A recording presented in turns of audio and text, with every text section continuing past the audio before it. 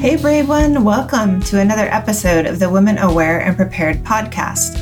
I'm your host, Mandy Pratt, a trained domestic violence victim advocate who teaches women and vulnerable populations how to be street smart. You'll hear some true crime stories, but most importantly, how we might prevent crimes happening to us. Return each week to learn safety tips and emotional self-defense so we live empowered with peace. Let's be less naive and leave helplessness and worry behind so we can be safer, savvy, aware, and prepared.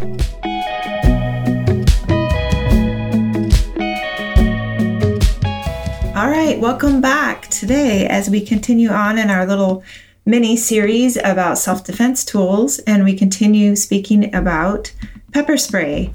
Now, in the last episode, I had just given an overview, an intro to pepper spray, and mentioned to you that I actually wrote a book about pepper spray and published it on Amazon because when I was training, I was learning from somebody super gnarly, and he didn't have a lot to say about pepper spray because we were training with much more serious things. But as a woman, we want to know about pepper spray. So I went and found everything out and compiled it into a nice, tidy little book with lots of pictures that people always tell me are super helpful. So I'll put that in the show notes again. It's 2 things to know before buying pepper spray. Do this first. You can find it on Amazon. So you'll hear me flipping through some of the pages today as I kind of give a brief overview on it. You'll need to read it to get the real info, the scoop.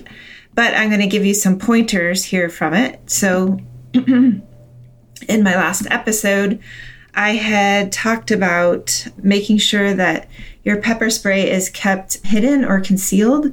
So it's not, your secret isn't blown. If an attacker sees that hanging on your keychain, then he might use it on you or know what to expect. So we like to keep it hidden, but easy to access, so we can grab it really quick, and hoping that that may give us just a quick moment of distraction to be able to escape. So some of the factors when using pepper spray to keep in mind, knowing whether it's going to help you or not, is, as I mentioned in the last one, how quickly it takes you to grab and deploy your pepper spray. And we talked about carrying it in the same place all the time. And then we talked about the element of surprise when using it. And today we're going to talk more about the strength, range, etc. of your pepper spray. And also, I had mentioned in the last episode that the size, strength, and skill and intoxication and mental state of an attacker will also determine whether this is going to work or not. Now, sometimes it'll put somebody in the hospital. Other times, if somebody's super intoxicated, it may not work so well. So I would like to have it. I believe in dressing in layers, just like we do in the springtime. So we wear a tank top and then we wear a cardigan or something. That's what I'm wearing today. So I can have both, from chilly cardigan. If I get warm, then I take the cardigan off. So that's kind of what I do with my self-defense tools. So I have a couple things that I carry on me all the time that are in the same place. Pepper spray is one of them, and that's meant for keeping a boundary. So pepper spray, believe it or not, can actually spray pretty far. So one major point I want to make is that there is pepper spray, which you hear all the time, but there's also pepper gel. And that is what I like to use because I live in a windy area. So I like to use pepper gel because it sprays in a stream, and that way it hits my target and hopefully doesn't spray so much back on me. So I'll tell you more about the one that I like to use in a minute. But also the question I get a lot from people is, how do I know if it's legal in my state? Because sometimes they'll say there's a minimum age. Sometimes they'll say how much you can carry. So there's some things to know. And you can look it up on Google with our current year. So right now it's 2023. But I would also call the police department where you're going to be with the pepper spray and just ask them, hey, is this legal for me to carry? What are the stipulations here? I've done that before, like when I'm traveling, I wanted to know.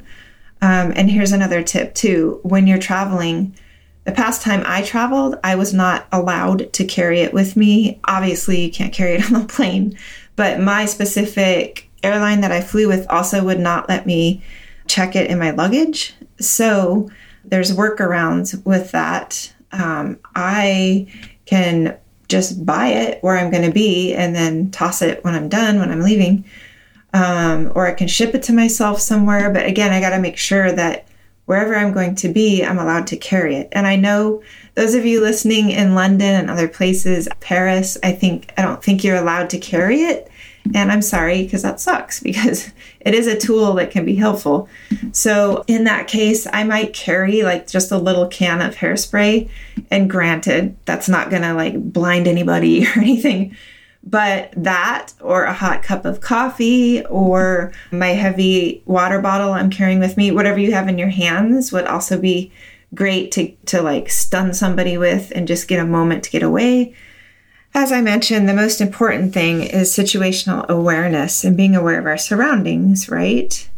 Because we want to be able to prevent. So we want to hear footsteps behind us or different things like that might alert us to why we might need pepper spray. Hopefully we don't need it, but just in case, we have a self-defense tool with us, right? So, all right, let's get back into the pepper gel versus pepper spray. In my book, I list out pros and cons. So one of them that I was talking about with the pepper gel is it has a greater range. So it's generally like 18 feet. And I've taught my self-defense course a couple times to some local ladies here, and we did do it in person, and we actually went out and did some test sprays of the pepper gel and the pepper spray. So it was interesting to see how far it really sprays and how much blowback there was. So that was just super interesting. So some things to note when you're shopping for pepper spray is, like I was mentioning, the range. How far can it spray? The concentration. Something that you want to pay attention to is the MC measurement. It's usually around like 1.3 for maximum strength. There's more about that in my book. And then something that was really interesting was when we were trying out the different pepper sprays, they have different locks on them. So some of them have like a twist lock, some of them have a flip lock. And each person who tested them had a different preference according to, like, maybe somebody had arthritis and the flip was harder, whatever the case. So for me, I preferred not the flip top, but it's like a turn. And then once you turn it, the hole is there and it can come out. And then also something important to know is they do have a shelf life, and that usually ranges from 2 to 4 years. So don't just, chuck the pepper spray into your purse and think you bought it and you're good. But in actuality, it was 6 years ago. So it's not going to be as strong. And then you have some that have special features like UV dye ingredient to mark an attacker. Sometimes they have a light on them for runners. Sometimes they have a GPS location alert to loved ones. Sometimes they have a loud alarm. And they come with like a clip or a Velcro that goes around your wrist. And then there are ones that have a larger canister for not carrying out, like for home defense. So I have some of those hidden where I know where they are easy for me to grab at home if there was an intruder. So the kind of pepper spray I carry, I talk about more in the book, but it's a pepper gel by Sabre, S-A-B-R-E. I'll put that in the show notes, but I trust them because they only sell security items, self-defense tools. They don't sell supplements and other things. So that's why I trust them. And I've been noticing that they are easy to find. I was just at Target and I saw the exact pepper gel I have in the sporting goods section and was so excited about that because I just thought, oh my gosh, that's amazing. Like, people can get that easily. Or I've ordered it off of Amazon, believe it or not. So super easy. All right. Now we're going to talk about the effects of pepper spray. This is so important because one, you need to know where to spray it. And two, what if it gets sprayed on you, right? The oil is an inflammatory agent, and that causes somebody to have trouble breathing. Not enough to be lethal usually, but it's hopefully will severely limit their ability and desire to keep attacking. So once the oil has sunk into the membranes of the skin and the eyes and the nose and the mouth, that will usually take them down. So when you're spraying, go for the face if you can. So like eye to eye, spraying horizontally, eye to eye, right? Mouth, nose. So it kind of comes down in a Z. So anywhere you can see skin, you spray that. And in case it comes back on you, the very worst thing you can do is rub your skin where it's been sprayed on you. Do not do that because it makes it so much worse. You're going to want to get some soapy water on that and get that off of you ASAP. The effects start to wear off between 20 to 30 minutes usually. Just make sure that you guys know that for spraying somebody as well as if in case you get sprayed, right? So try not to panic if you can, and then wash your skin with soap and water. If you're wearing contacts, you're going to have to throw them away. So you can rinse your eyes with water for like 15 minutes or use baby shampoo, which cuts through it and doesn't, sting your eyes as much. So you should get medical attention. That's a good idea. Care and storage of pepper spray. You want to shake it every once in a while. Test it every once in a while. You want to get a new one after it's expired. Remember, that could be 2 to 4 years. And make sure that you practice with it and you store it somewhere that doesn't get too hot, like in a vehicle. So you don't want it inside of anything that exceeds temperatures of like 120 degrees Fahrenheit or gets lower than freezing, because it might leak or burst or lose pressure and just not be as effective. So that's super, super important. So remember, the idea is to distract and get the heck out of there. And you can start yelling, call 911, like look at somebody specific and do that. Or if there's nobody around, you can dial 911 yourself. So obviously use common sense for your own situation. All right, and lastly, we are all at different levels with what we are comfortable carrying to help protect ourselves. So no matter what we carry, we need to make sure that we're comfortable with that. So we'll actually use it or practice with it, right? And we're checking our state laws to make sure that what we're carrying is legal. All tools have pros and cons. So just start thinking about which one might be right for you.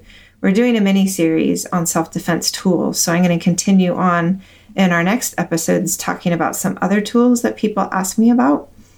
Lastly, I just want to say that pepper spray probably isn't the best tool for hand-to-hand combat. If somebody's already on you, I'm not sure that pepper spray would be the best, because then there's a high chance of it getting on you.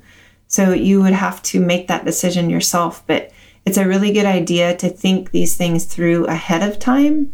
So you just kind of have to think through scenarios ahead of time, not in a freaked out way, and you don't have to make a big deal of it, but just every once in a while think through, oh, that was interesting where I just was. Like, that felt kind of sketchy.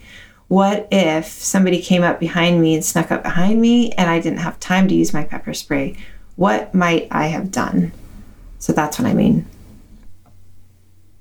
All right, lessons learned today. There were 7 main lessons. Number 1, we heard the reminder to keep our pepper spray concealed in the same place we carry it every time. We want to practice with it, and we want to keep the element of surprise with it, and we want to use situational awareness to be aware of our surroundings. Number 2, pepper spray is meant for keeping a boundary, not necessarily hand-to-hand combat. Number 3, pepper spray versus pepper gel. You'll have to think that through and which is best for your area that you're carrying. Number 4, Google if you can carry it in your area legally. And you can also ask your local police department. Lesson 5, factors to know about pepper spray are the range, the MC measurement, meaning the strength, the different locks, and the shelf life, and that some come with alarms, a GPS, etc., etc. Lesson 6, I just shared that I like to carry Sabre pepper gel. Number 7, the last lesson, is that we learned that we spray an attacker on the face, on the skin, eye to eye, and on the nose and the mouth, on any skin that's showing. And to remember, if it gets on you, do not rub it. You want to wash off with soap and water and make sure that you get medical attention. So thank you for listening. If you got something helpful out of this podcast, please share with a friend. Who else needs to hear this? If you're listening on Apple, to share, click the top right circle with the 3 little dots and choose, quote, share show to text a friend. You can find me on Instagram at Women Aware and Prepared, or my website, womenawareandprepared.com, where you can find out if you're doing the 10 top tips to stay safer. Grab the free download at the bottom of the site. See you next week. Remember, you are worthy of a safe and peaceful life.